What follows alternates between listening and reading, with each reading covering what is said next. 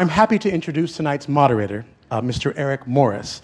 Eric Morris hails from Deerfield, Illinois, and is currently a doctoral student in UCLA's Department of Urban Planning and a researcher at UCLA's Institute of Transportation Studies. He's also a recurrent guest writer for the New York Times Freakonomics blog, a regular contributor to transportation journals, and is working on a book on the history and financing of the freeway system. Previously, Mr. Morris was a child actor and a writer for television. His credits include episodes of Jag, Xena, and Star Trek Voyager. Please join me in welcoming Mr. Eric Morris.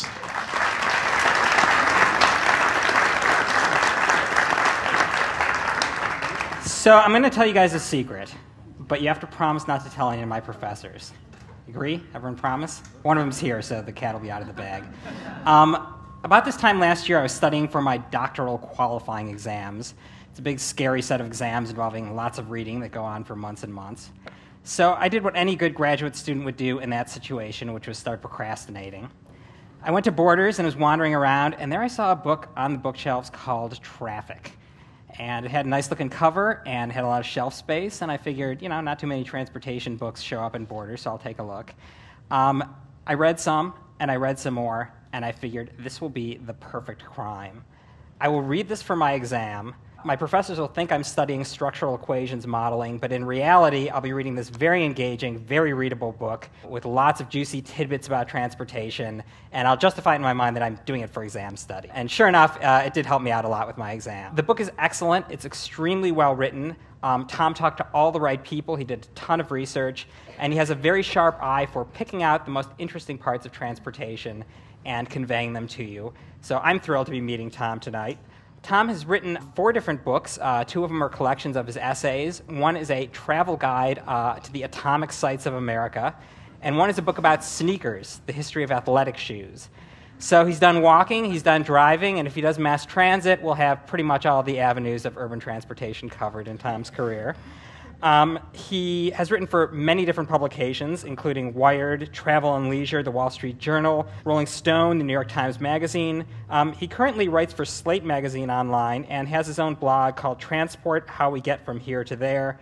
He's also appeared on many, many television shows, including The Today Show, Nightline, Morning Edition, the BBC, etc., etc. Please help me welcome Tom Vanderbilt.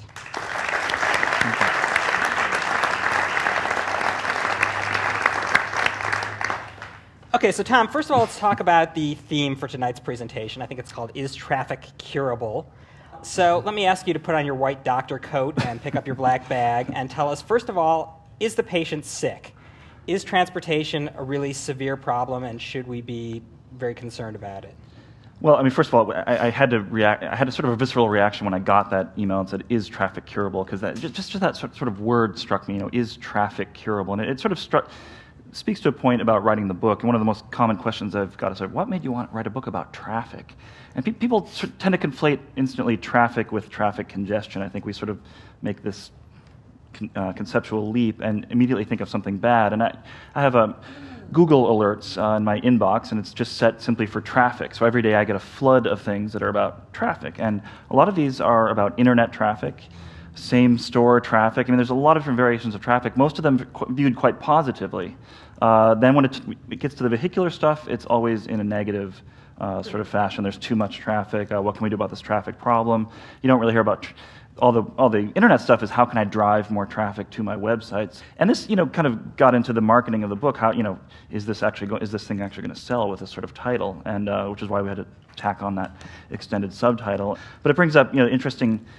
The book is published in a number of other countries. In Germany, though, they went with the title Auto, and I thought this was an interesting discrepancy. And I said, why did you go with traffic? And they said, well, Tom, in German, the word traffic is actually synonymous with intercourse. And I spent about 5 minutes. Probably would have sold more books that way. I spent about 5 minutes on the phone trying to convince the editor this would actually sell more books. But yeah, so it's just interesting to think. Traffic. It doesn't have to be congestion. One person driving down a street, one person walking down a street is traffic. And this is one thing about transportation that interests me is a lot of the language. And I was recently with a planner talking about the word pedestrian and how this has even acquired a sort of strange connotation in my mind. If you're sort of out hiking on a mountain somewhere and you come across another person, you don't say, oh, look, here comes another pedestrian. It's only within the context of transportation that we even think to deem this person as something that's not the automobile and not this. So anyway, it's just another interesting kind of thing about language that I think is, always says something more than just the word itself. So you're asking me, a freelance writer from Brooklyn, if the traffic problem is curable in the world? Or? Well, I actually wanted to ask you what made you want to write a book about traffic next. No, I'm just joking. Traffic as we traditionally consider it. Your answer is well taken. But vehicular traffic, probably the way they phrase their question implies traffic congestion. Do you see that as a problem, and is it curable? Are there measures, do you think, that would... Yeah, I think technologically it's curable, and this gets to and sort of economically and socially with the right programs. This gets to a quote I used from the late Henry Barnes, traffic engineer of New York City, in my book. That as time went on, he thought how did he put it? The technical problems become more automatic. The people problems become more serialistic. You implement any number of schemes, congestion charging. We're getting that is a little bit, sort of a non-starter in Washington. It's up there with it's like the death panels of the transportation world, I think. But, any of these things are possible tomorrow. In New York City, a few years ago, we had a transit strike. It required you to have 3+ HOV to enter the city in your car. I think people can't do that. Of course, people adapted in one day. People are amazingly flexible. If there's a new regime that says you have to have a carpool, people will do it to get to where they're going. So there's any number of solutions per se. It's just I guess the matter is overcoming the political hurdles and Talking about people adapting to driving, a big section of your book, which was really interesting, I thought, had to do with the sort of psychology of driving and the fact that human beings are essentially animals who are attempting to act like machines while we're driving. 3 million years on the savannah taught us how to chase down antelope and exist in small sort of social groups.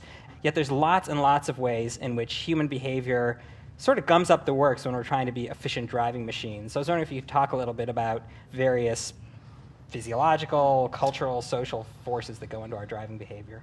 Yeah, this was one thing that interested me right away. I was sort of just thinking about this in terms of we've been walking for most of our evolutionary history. How do we even do something like drive? How are we out there moving at 75, 80 miles an hour? And some vision people explain to me, well, the image is expanding on your retina as you're driving. It's a very sort of slow thing. It's not, you have this illusion when you're out driving. If you look at the other cars around you, they don't seem to be moving at all. Of course, if you look down at the street, it would be an entirely different situation. And I always think of New York City pigeons in this regard, which is sort of a strange thing, but you can drive quite close to them before they drive away. And I always think, are they just stupid? Or, the real answer is they can see, what they call the flicker fusion rate, I believe. They can see 3 times as fast as humans. They would, so they know exactly where you are in relation to them. They can wait till the last minute to pull away. And I think they would need to watch a film, pigeons would have to have it sped up 3 times to actually see motion.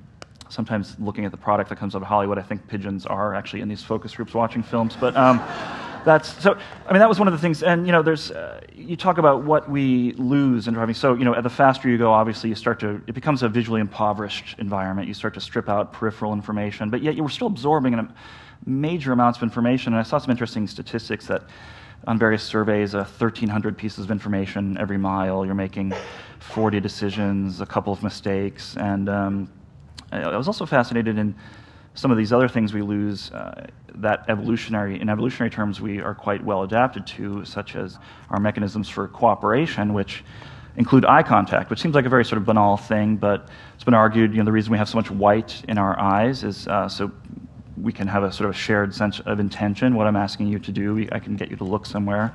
This is all very much harder if you can't see me. And going back to the work of Philip Zimbardo and these psychologists who would put people in hoods and found that people were much more willing to administer electric shocks if they couldn't see them. So I thought Zimbardo's work was sort of interesting for traffic psychology because he talks about this process of de-individuation in which we begin to not think of the other person as a person. And some of the factors he listed as increasing the sense of de-individuation were things like altered temporal perspective, sensual arousal, shared diffusion of responsibility. All those things sort of apply to the traffic world. And again, we're not looking at each other. And if I want to get you this is something I think we all experience out driving. If you're trying to get allowed into a traffic stream, you sort of need to make eye contact. And Jerry Seinfeld had a whole riff about this. He calls it, if you're getting the dreaded stare ahead, you're not going to get this sense of cooperation. And Jay Phelan, evolutionary biologist at UCLA, interesting discussion I had with him about, that moment when we feel that warmth. It's very an odd thing, and you can speculate maybe it's going back to this ancient lizard brain that, I'm never going to see this person again. Why did this little moment of altruism out there on the highway feel so good? And was it just some sort of trick that, I loan you my spear, you can borrow my spear next week in the kind of small village of the prehistoric past, for example. Yeah, you're right that we're basically adapted to be in groups of about 100, in which reputation is important and dishing out punishment for bad behavior is important. And in traffic, we're very much dealing with a very different situation, yet we still sort of respond in ways that harken back to our sort of hardwired sense of how to deal with the people around us. Yeah, like yelling at drivers who cut you off even though they can't hear you. Yeah, and I think reputation is very important. We lose that sort of gossip. People don't gossip about one another in traffic. I mean, you sort of yell at the person. And this leads to the question of, these Lior Strahilovitz at University of Chicago suggested we all have "How's my driving style" feedback stickers on the backs of our cars, and we could have sort of a massive reputation management system out on the highway, which would be something like eBay. And how does eBay work? It doesn't work because eBay has a few people working on crime, but mostly it's the feedback system. You know to trust that person because this is something we lack in traffic because we don't have these repeated encounters. And you look at all these interesting social games where people are asked to share pots of money in one round, and what ensures cooperation in those games is usually having another round in the game in which someone can punish someone who didn't cooperate in the first round. So again, all these mechanisms are somewhat lacking out there in the traffic world, which to me is why it can seem so hostile sometimes, or maybe that's because I live in New York, I'm not sure. But, very interesting. Let me stick for a second with the theme of biology and transportation and travel behavior. I'm going to give you a chance to Larry Summers yourself here into oblivion and ask you about men and women and travel behavior. One thing we've discovered in travel behavior is that when you're looking at different groups, sometimes group boundaries matter a lot and sometimes they don't matter very much. African Americans and Latino Americans have very different travel patterns than white Americans, but most of that can be explained through income. And when you control for income, African Americans might ride the bus a little more and Latinos might carpool a little more. By and large, a lot of those differences go away. With men and women, there are very, very large differences between the groups, as you chronicle in your book. So I thought you might want to talk about driving style behavior between the two, and then you wrote very compellingly about differences in travel behavior in our society.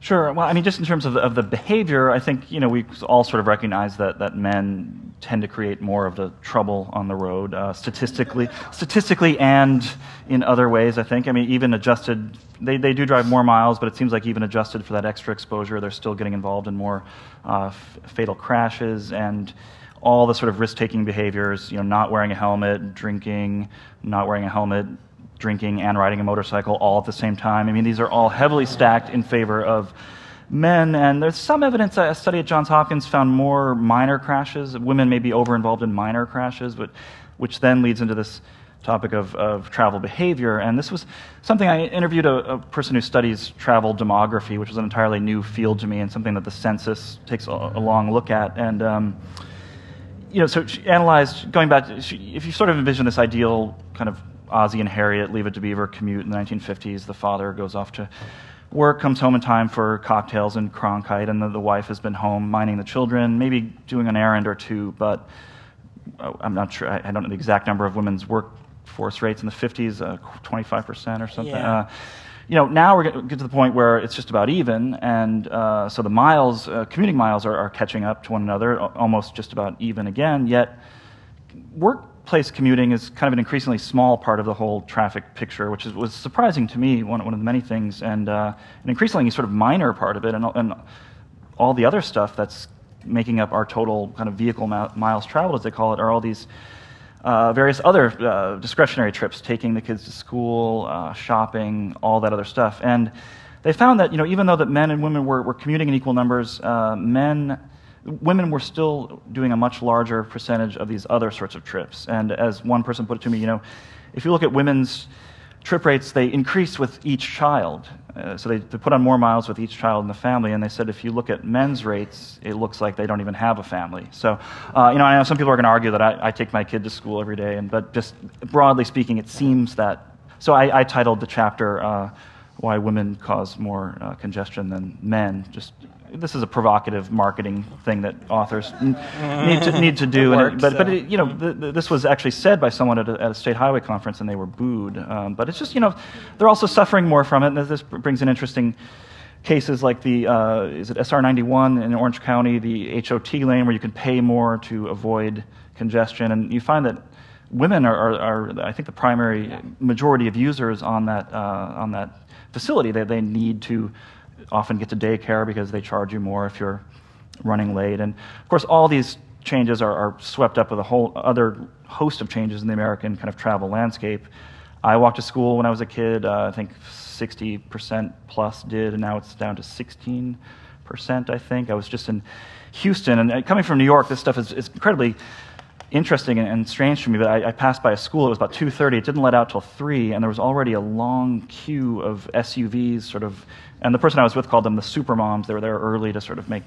And you can't release a kid now from school into the world without someone there to pick them up in many places. And there's been some stuff in the news about parents who've tried to have their kid ride a bike to school, and the school basically called the police on them and said, or a child welfare agency. So, a number of interesting changes in the American travel landscape, let's say. Right. Interesting statistic I once heard, if I remember it correctly, is something like in 90% of the households that identify themselves as feminist households, the man does the driving when man and woman are in the car.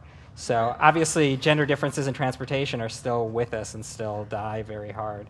Shifting to a different set of groups and different types of travel behavior, in the book you talk about driving in Delhi, where I've driven myself.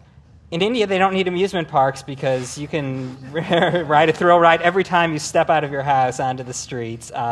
Incredible collection of different types of vehicles, rickshaws, mopeds, vans, buses, etc. Widespread disregard for traffic rules, et cetera, et cetera. Lots of cities around the world have this type of reputation. And you wrote about the way that driving culture differs when you cross national boundaries. Talk a little bit about the kinds of things you found about how travel behavior differs from country to country, and maybe if you will speculate a little bit on what kinds of factors play into different types of national driving styles. Sure. Well, when I first got to Delhi, I talked to the taxi driver and I said, "How do you cope with all this?" And I thought I was getting this little pearl of wisdom that he had crafted himself. He said, "Good horn, good brakes, good luck." And I thought this was a great little thing. I'll put that on a T-shirt or something. And then, of course, everyone I've talked to now who's gone to Delhi has heard this exact same thing from their taxi driver. So somehow it's gotten around. Maybe it was on a TV show or something. So I feel a little bit less special now. But as someone put it to me who works with traffic in Delhi, we've begun living in discipline on the roads because we no longer feel it is indiscipline. And it kind of brings up this idea that traffic, on the one hand, it's an engineering system, but there's this whole other layer of culture. And I was on incredibly modern highways in China, much better than some of the stuff here currently. And you would see this very odd behavior, people stopping in the median strip to basically use the bathroom.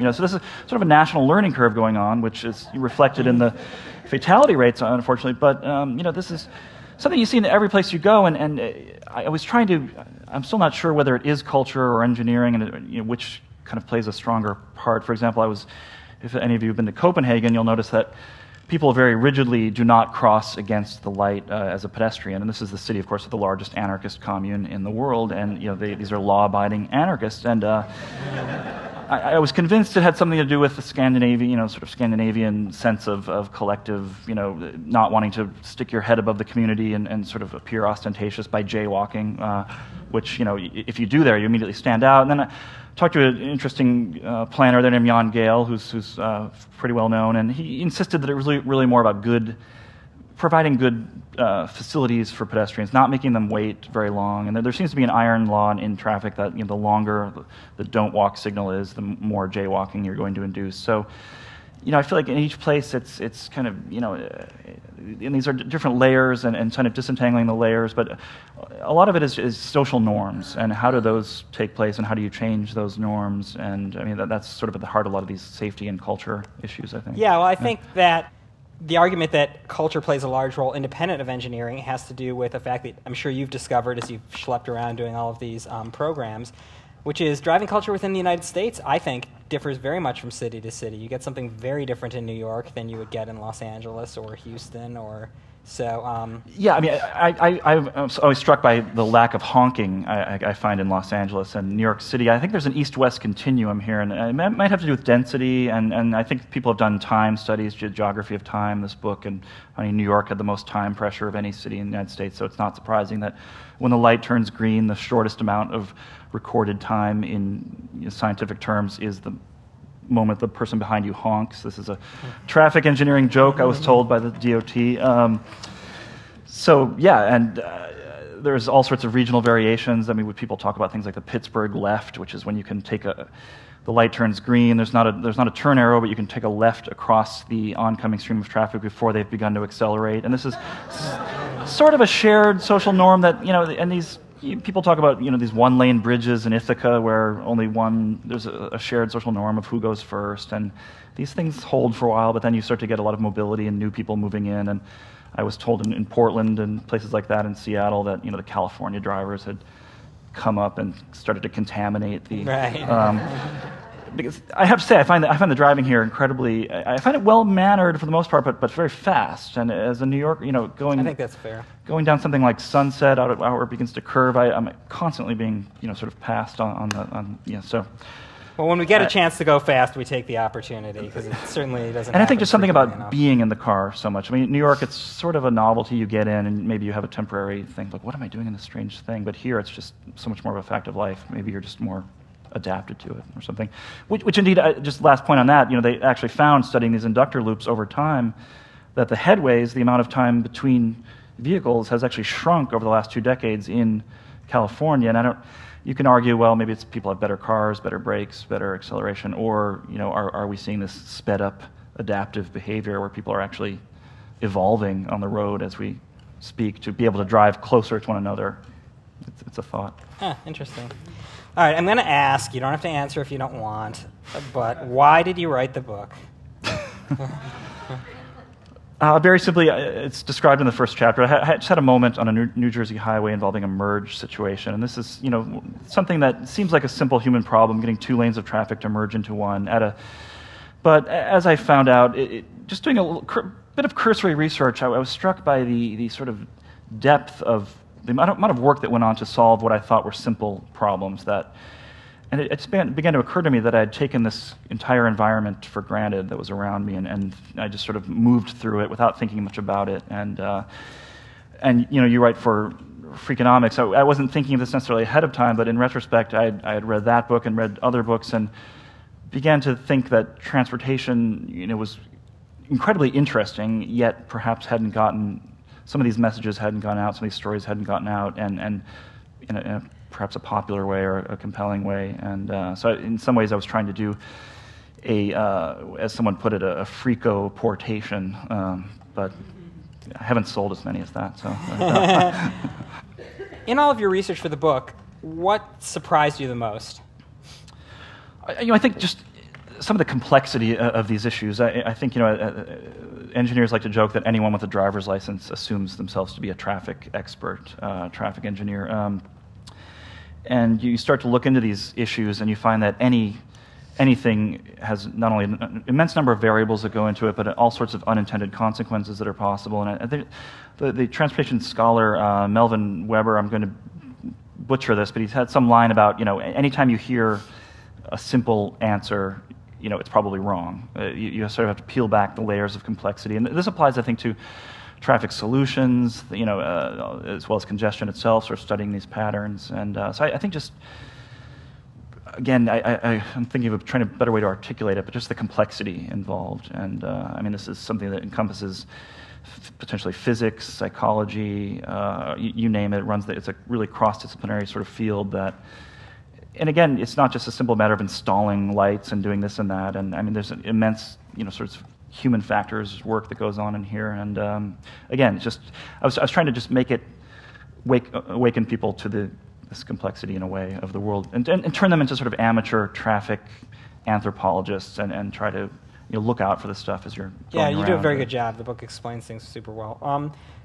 Has writing the book changed your own personal travel, your own driving, the way that you see traffic or try to navigate it, or?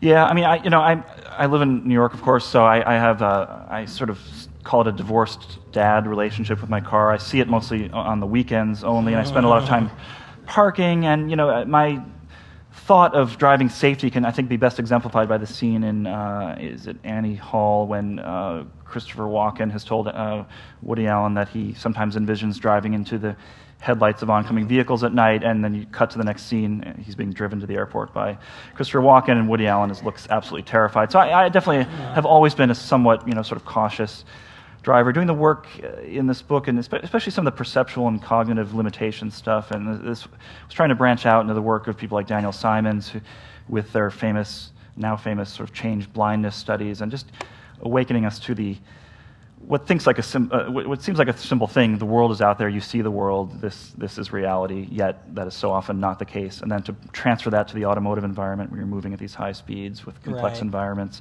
just really put that much more neuroses. What about late merging? Do I remember correctly that the book turned you into a late merger? Is that right? Yeah, I mean, I was really using that more metaphorically, and I found that people have misapplied this to all sorts of situations, including exiting at an off-ramp, cutting to the head of a queue at an exit at an off-ramp in an active traffic lane, which is not only dangerous but just sort of rude. But it just struck me that when you have a 2-to-1 merge at something like a construction zone, why do we all form an early artificial kind of very long queue, leaving all this empty space in the neighboring lane, which could be, because there's a safety issue here. The longer that queue goes back at the bottleneck, it may go past the signs even warning you that there's going to be construction, and this is one of the most dangerous things you can encounter, because we don't expect vehicles to be just absolutely stopped on the highway and you sort of come racing along. So there's a safety issue here, and it's a minor thing in the scheme of human affairs,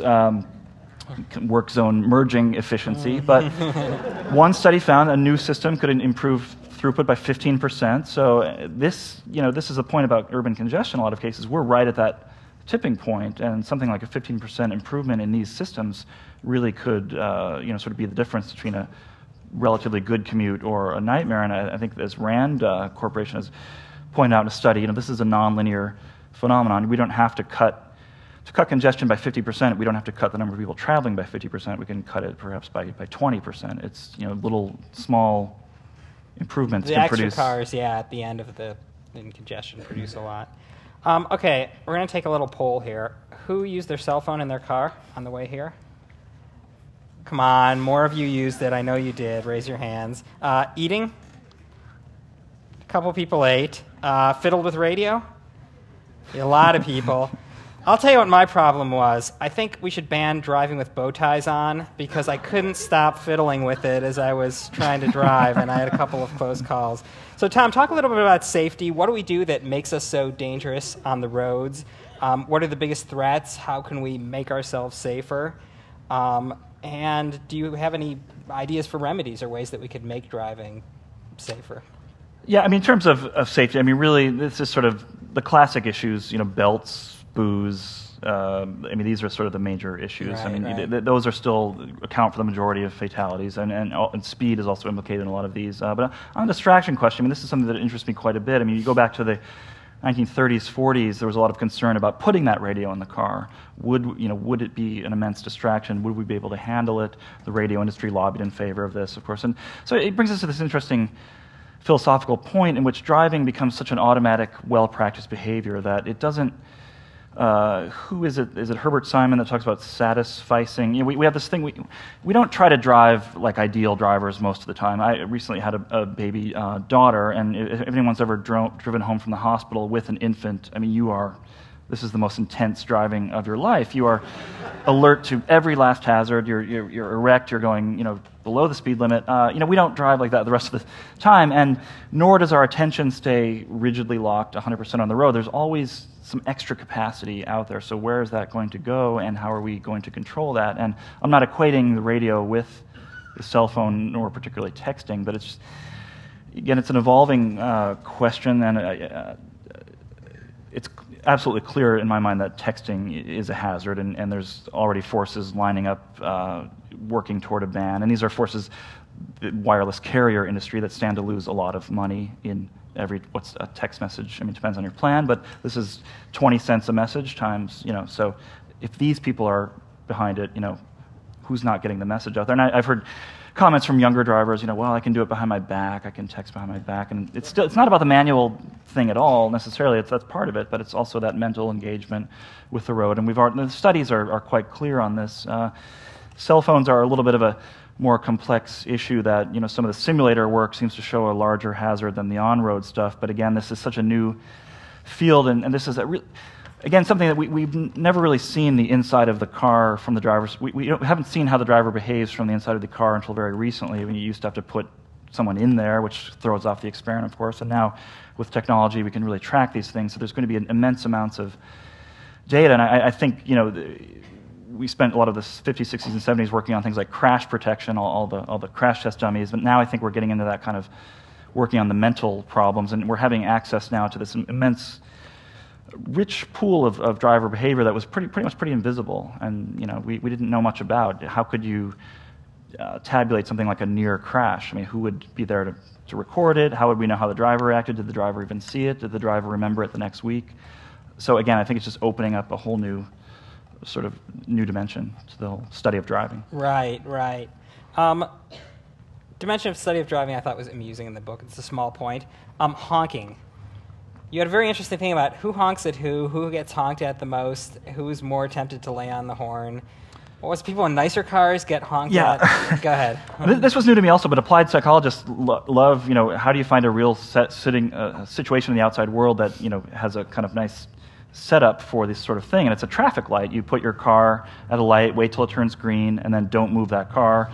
Wait to see who's behind there. You have a clipboard, a stopwatch, measure it, and these are not measure how quickly they honk, how many times they honk, how long each honk is, because honks, let's say, can be different types of honks, and the patterns are quite clear on this. Men honk more quickly than women and more aggressively. Men and women both honk more at women than men. People in convertibles honk more quickly when the top is down than when their top is up. People in expensive cars more quickly than those in cheaper cars. When the person ahead appears to be on a cell phone, the honk is more aggressive. And when the person ahead appeared to be from another country, this was a European study when they used to have the little country ID plates. And the last point was when the person ahead had a student driver plaque on their car, they got a very quick horn. So it's... Unsurprising. So you talked to a lot of people for this book. Some of them are in the audience, I know. Who are the more interesting scholars that you talked to who really you thought had something mind-blowing to say? Especially Donald Shoup. You're in Shoup country right now, so be sure to mention him prominently. But if there's any other scholars that you like to, you feel free to mention them as well. No, even if I weren't here, I would mention Donald Shoup, because I think this, you ask, how can you write a 300-page book about traffic? I mean, how can you write a 700-page book about parking and have it be absolutely compelling? And and I felt like reading that book was for a complete civilian and an outsider was a little bit like, I guess, the scene in The Matrix where you sort of take the red pill, or is it the blue pill? I don't know. And you're sort of, this whole world is sort of exposed to you that was previously right in front of you, but you weren't really aware of, and a reality has been shown to you that you weren't aware of. Which is, the sheer volume of vehicles on a given urban street that are simply out there looking for parking. And this is sort of one of these hidden sources of traffic that I found quite interesting. And some other studies have looked at things like how many people are simply lost. And this is something that the real-time GPS systems seem to have their benefit here in terms of actually reducing vehicle miles. At least the makers of these devices say they do. I don't know if those are peer-reviewed studies, but... So that would be obvious, one. And then again, looking at ways how we could fix this, some of the structural reasons behind the whole free parking dilemma. Another, on a kind of a different front, was a guy named Hans Monderman, who's become in some ways the most famous traffic engineer in the world until his death in January, his untimely death. It became, and CBS News last week, I think, just did yet another story about this roundabout in Drachten in the northern Netherlands, in Friesland, that the signs were taken away, and sort of this is treated as, well, I mean, the first point is that it was a four-way signalized intersection, your standard intersection, and there was a safety problem, there was a congestion problem. So he said, well, what can we do? The first thing, let's replace it with a roundabout. And this is another thing that was news to me when I began the book, but roundabouts, for a number of reasons, are safer than standard intersections, and they happen to move more traffic under the right conditions. So then he thought, well, this is really the town's center plaza here, in a way, de facto plaza. How can we make this look like just a nicer urban place, make it not look like a traffic environment? So, and this was a place filled with, sort of pedestrian barricades, zebra-striped, poles. It looked like, sort of some sort of heavy piece of infrastructure. So let's start taking this stuff away, he thought, and this was done against the official advice of the local planners and the traffic engineers. And lo and behold, 6 years later going on, the traffic safety rate has continued to improve. The congestion has not been has not increased. Buses and cars are going through this. This is the Netherlands, so there's a lot of bikes, a lot of pedestrians, and it's a fascinating place to just stand and watch this behavior unfold. So Hans, just this simple idea, and it's now spreading to London. I mean, it's spreading to all sorts of places, Sweden, but London is about to experiment with this in a big way. And is this the end all be all of traffic engineering? Probably not. But it just he was bringing a new kind of thought to it, instead of just applying the same old things out of the rule book, which tends to happen in a lot of these situations. And he wouldn't advise doing this at every intersection. This is very particular. People sometimes say, well, he's just removing everything, it's going to be anarchy. And he's not talking about removing signs on the high-speed highways, for example. But once you start to look at your local neighborhood and you see things like center lines down your street, and if you have a street that's meant to be driven at 25 miles an hour, there's absolutely no reason there should be center lines on that street. It's not, the presence of those lines simply encourages vehicles to drive faster, and in England, when they've done studies taking away the center line, vehicles actually drove further apart from one another. So if you're worried about a head-on collision, removing the line actually proved to be safer, and it also made people drive slower. So he, and just to conclude, I mean, Hans was, just not just a traffic engineer, he really sort of was thought widely on a lot of subjects, and we had all sorts of interesting conversations about, he thought delta societies like the Netherlands sort of bred more innovation because they're always having to adapt to these changing conditions with the potential water. And it's a very interesting guy who, for a provincial traffic engineer, thought much more broadly than I tend to find. Do you think we've made a mistake in sort of our transportation engineering culture in terms of engineering for safety? It sort of feeds in with what you just discussed, that you wrote in the book a little bit about sort of perverse incentives that can result from increased safety devices. Yeah, I mean, I like this guy Brian Wanzik at Cornell. He studies food, actually, but he studies the food and the packages it's served in. He finds, even among nutrition experts, people will actually eat more when it's served in a larger package. It's just a sort of bias we have. We can't help ourselves. And he calls it portion distortion. And I think there's something similar that happens on the American road in particular, which tend to be quite wide.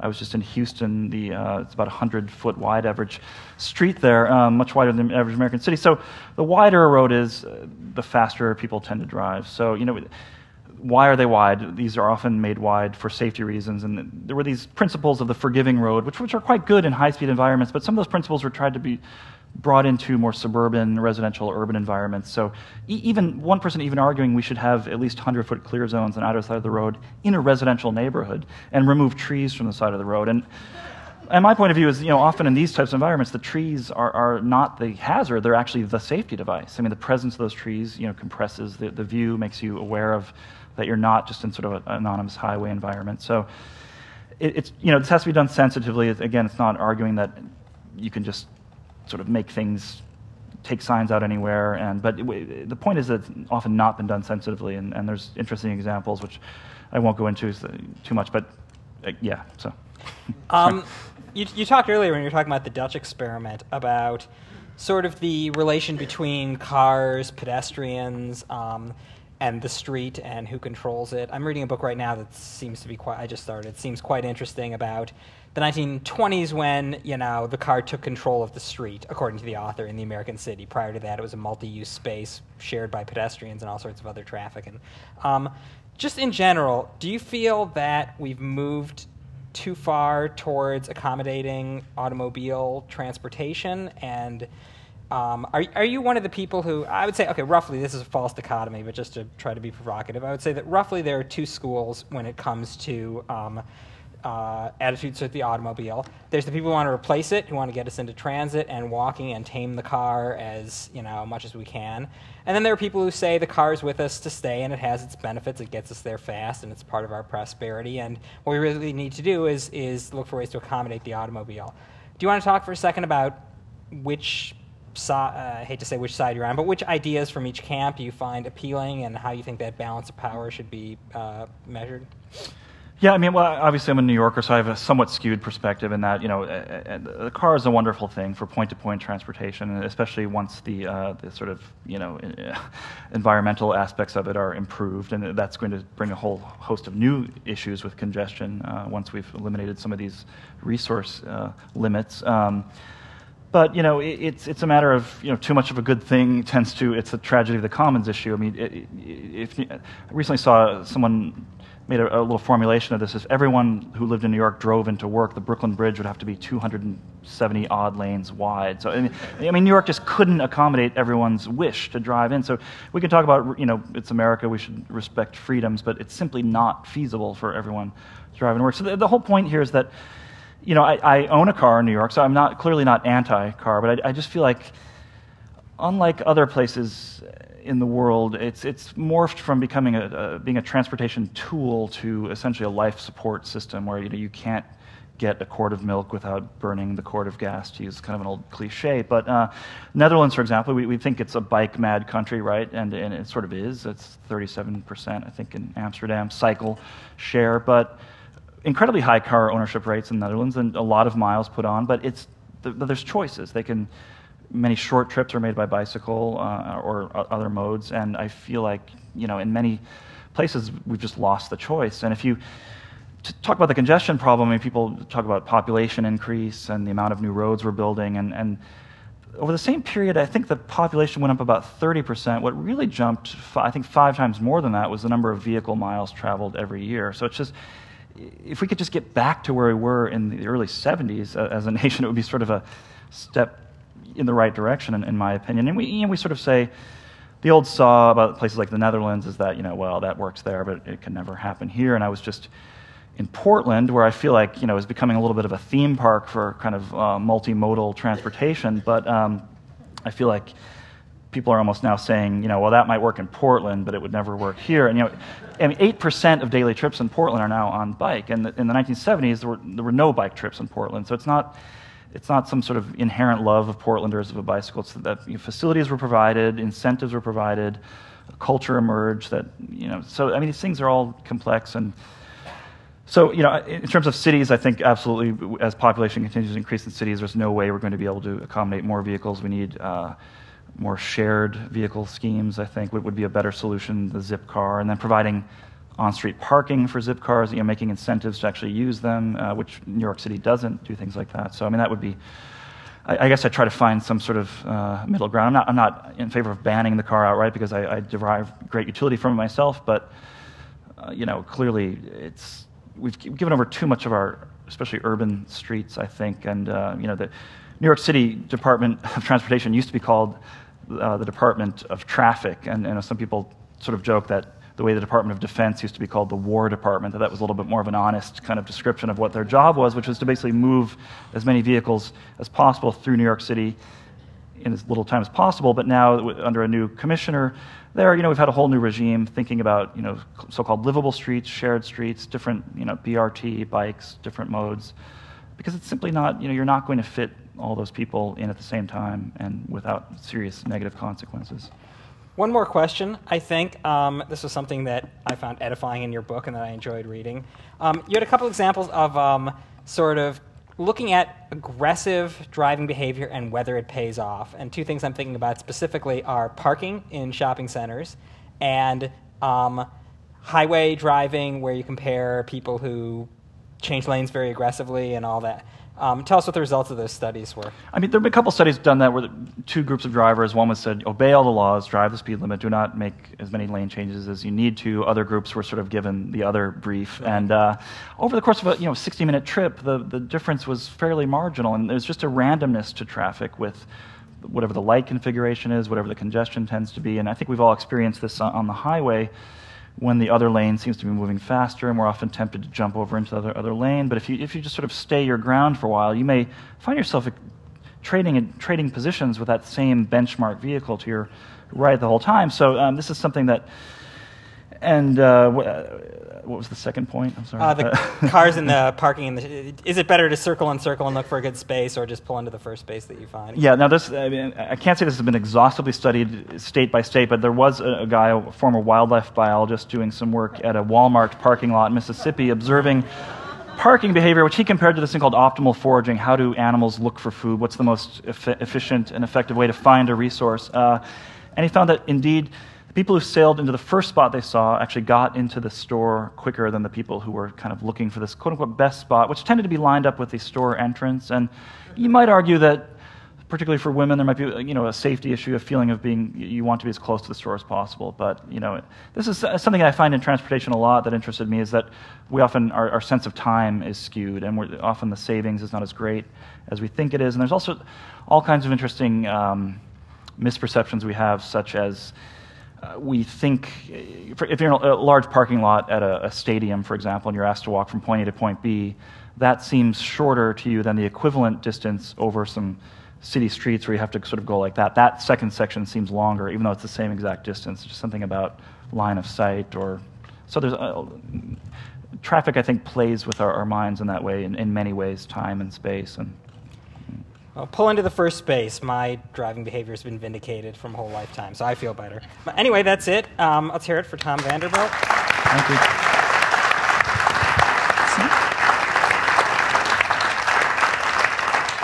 And we're going to take questions. Yes, we are.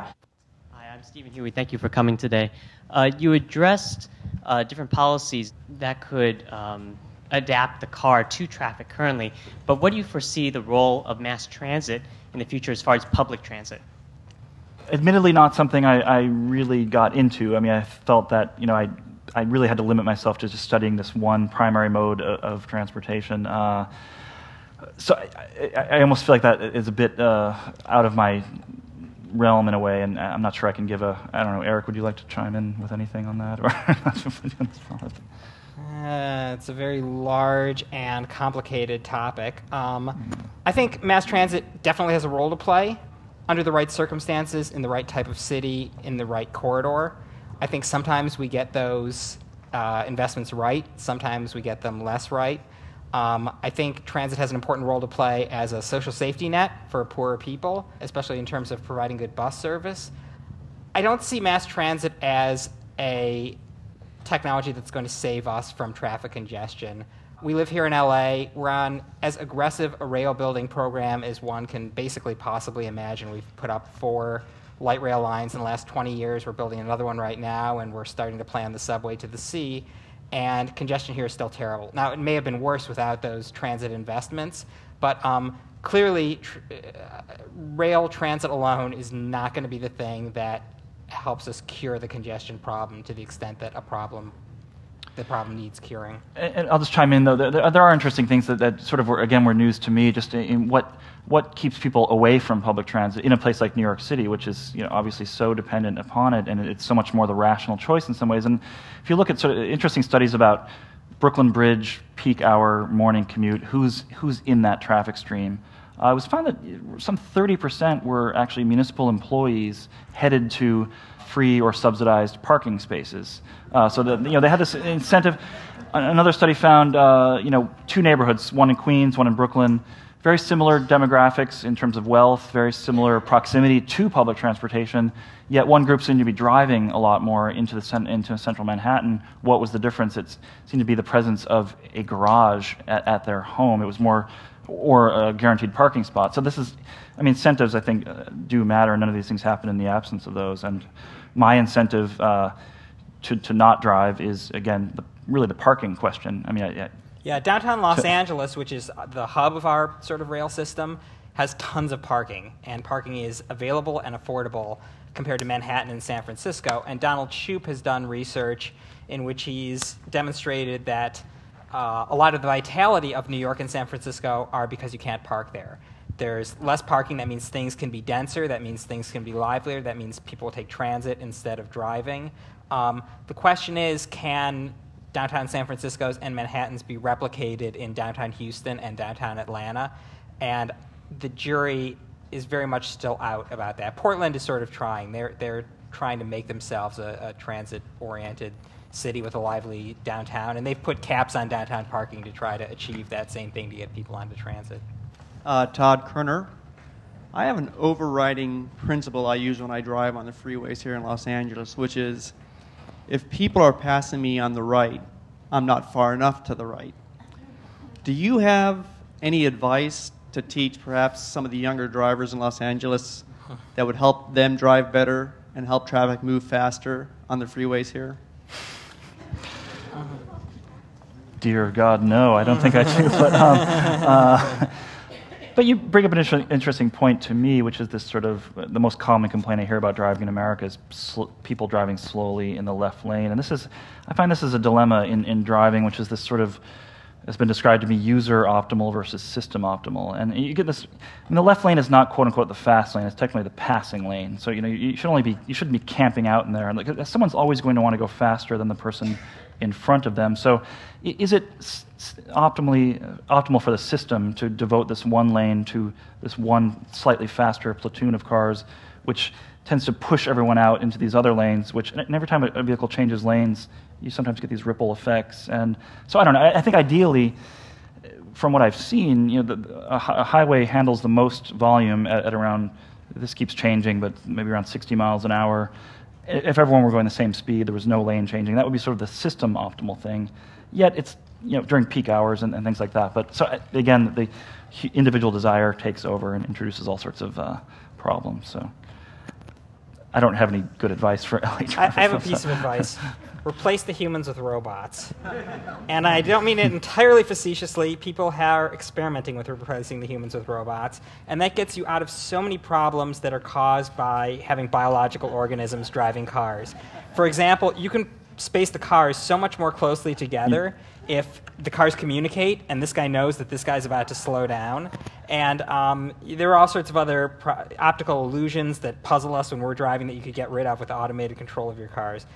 I'm not holding my breath, but technologically it is feasible. They've driven platoons of cars down roads all perfectly synchronized with each other, but there's a lot of problems. And there's a great, I urge you all to look on YouTube. There's a great video. Just type in something like self-generated traffic jam, and it shows Japanese researchers got a closed track, circular group of vehicles, drive the same speed, keep the same following distance, and there were no new vehicles coming on. There were no bottlenecks. They started to drive, and over time, because of sort of overreactions of braking and underreactions of accelerating, stop-and-go traffic emerged out of this circular system. Now, if these autonomous vehicles were there, programmed, you could have an infinite circle. And I was in Junior, who is Stanford University's entry in the DARPA Urban Challenge, which is an autonomous vehicle race. I was lucky to be in this on 10th Avenue in New York City, driving along, and the most polite New York driver you've ever seen, so obeyed every signal, could see every pedestrian. And the driver, I got used to it after about 2 blocks, just being driven by the vehicle itself. Hi, my name is Ray. What would you think the implications would be if state laws were changed so that no one under 18 could drive? You had to wait until you were 18 to drive. What do you think, what would the implications be, and what do you feel about younger drivers in general?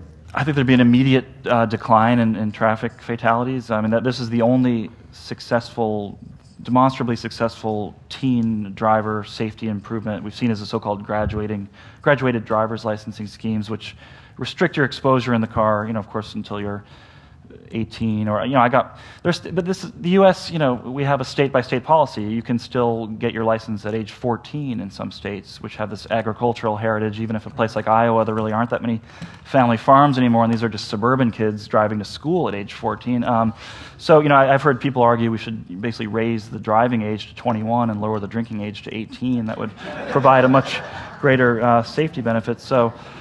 But this is another. Teens have come to depend on the car as part of their mobility as much as any other group. And, I go back to my old neighborhood where I grew up, and the high school, which had this kind of small parking lot that wasn't really that utilized except for the faculty and maybe a few sort of the more well-off kids, is now there's extra parking in the sports fields, and every kid is driving. So, but again, teens are the high-risk group, and it's a classic, they call it the young driver paradox. They need experience to become better drivers, but that experience is very deadly for them. So this is where GDL is sort of good. It's the right kind of exposure. It limits, obviously, groups of... Passengers are a life-saving device for other sorts of drivers. When you have passengers in your car, you're less likely to be involved in a crash. But for teens, it's the exact opposite relationship. The more passengers you have, the more dangerous it becomes. So they try to limit stuff like that. But again, it depends on the parent involvement and parents monitoring, things like that. So it's, again, one of those social questions more than... It would absolutely be a public health boon if we passed that law tomorrow, but what are the social implications? Hi, Mark Vermood. Actually, my question goes back to something you were discussing before. I've noticed, probably because I'm not the right kind of driver, that when I go down the highway, it appears to be bunches of packs of cars, and then you can sort of break through and it's sort of free when it's not highly congested in Southern California. So it feels like it moves in like particles, not sort of a steady wave. Have they done studies on the physics behind that? Sort of, I guess, in line to the oval track experiment that you had mentioned.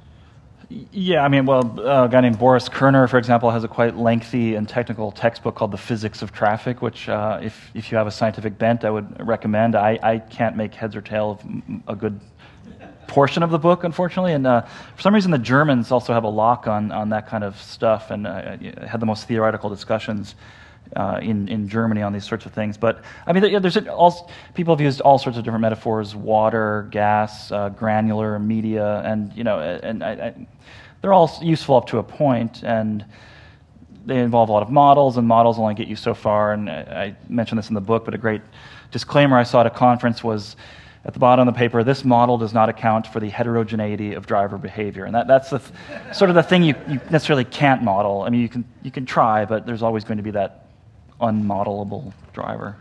Yeah, Tom, hi. My name's Jerry Champa. Thanks for writing the book. I work with traffic safety practitioners just about every day, so I have a lot of great material for your next book. More importantly, what I really want to ask you about is, and I know you mentioned this in the book, I'm not sure how much you talked about it, the statistic that attributes 90% of all collisions to the driver, almost blames the driver for 90%.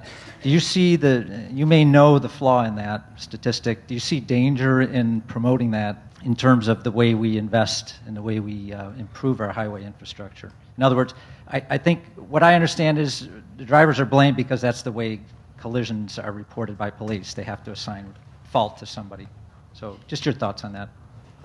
Yeah, I mean, I think we all want to, I mean, you read these sort of stories in the newspaper, and there's a tendency to want to really look for personal responsibility, and these, even the way accidents are reported, in crashes, I prefer that word, like a lot of people in the industry, but even the way they're reported is certainly just sort of biased. There's certain stories that get reported more than others, which sort of shapes our, when there's a drunk driver who kills someone, that story gets reported a lot more than if a drunk driver simply runs off the road and kills themselves, essentially. I mean, and then there's this tendency to want to call people idiots, essentially, and use this sort of it's all driver responsibility. And that, from a public health point of view, if you want to view this as like an epidemiological problem, how can we solve the problem? That's not obviously very constructive, because we all already suffer from an overconfidence bias as drivers. We all think we're better than the next person. So to then sort of castigate these people as idiots then just sort of increases our own sense of, kind of invulnerability.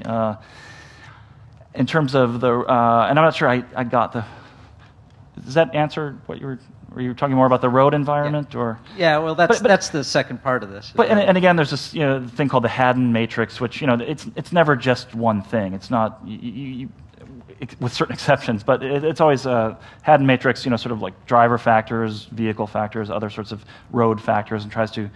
It's a relationship that comes together, and I think all of these need to be worked on.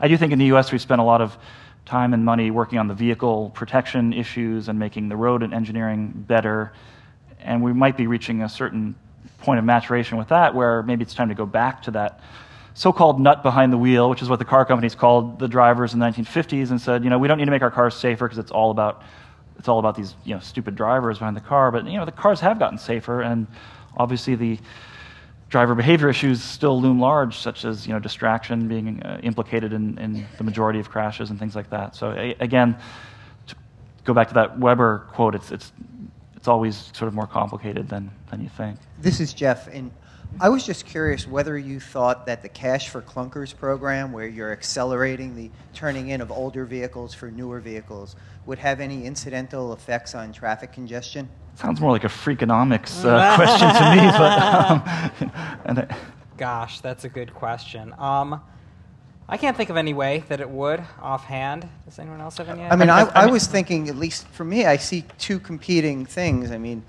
you seem to drive more miles a year in a newer vehicle than an older vehicle. But those newer vehicles are safer, but you might be less safe in them, taking more. I don't know if you take more risks with a higher valued vehicle than a lower valued vehicle, but you don't know the equipment. So, again.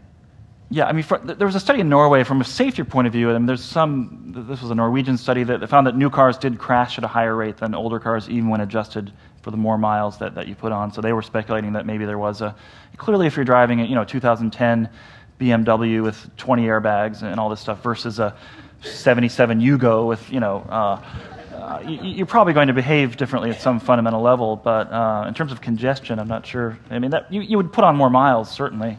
A lot of these were sort of third cars sitting around people's yards, right? That they You might also see a difference between you have to keep crash rates and crash fatalities separate. I would tend to think that newer cars might have lower crash rates, but lower fatality rates also because of the superior safety features. Okay, thank you very much. Thank you.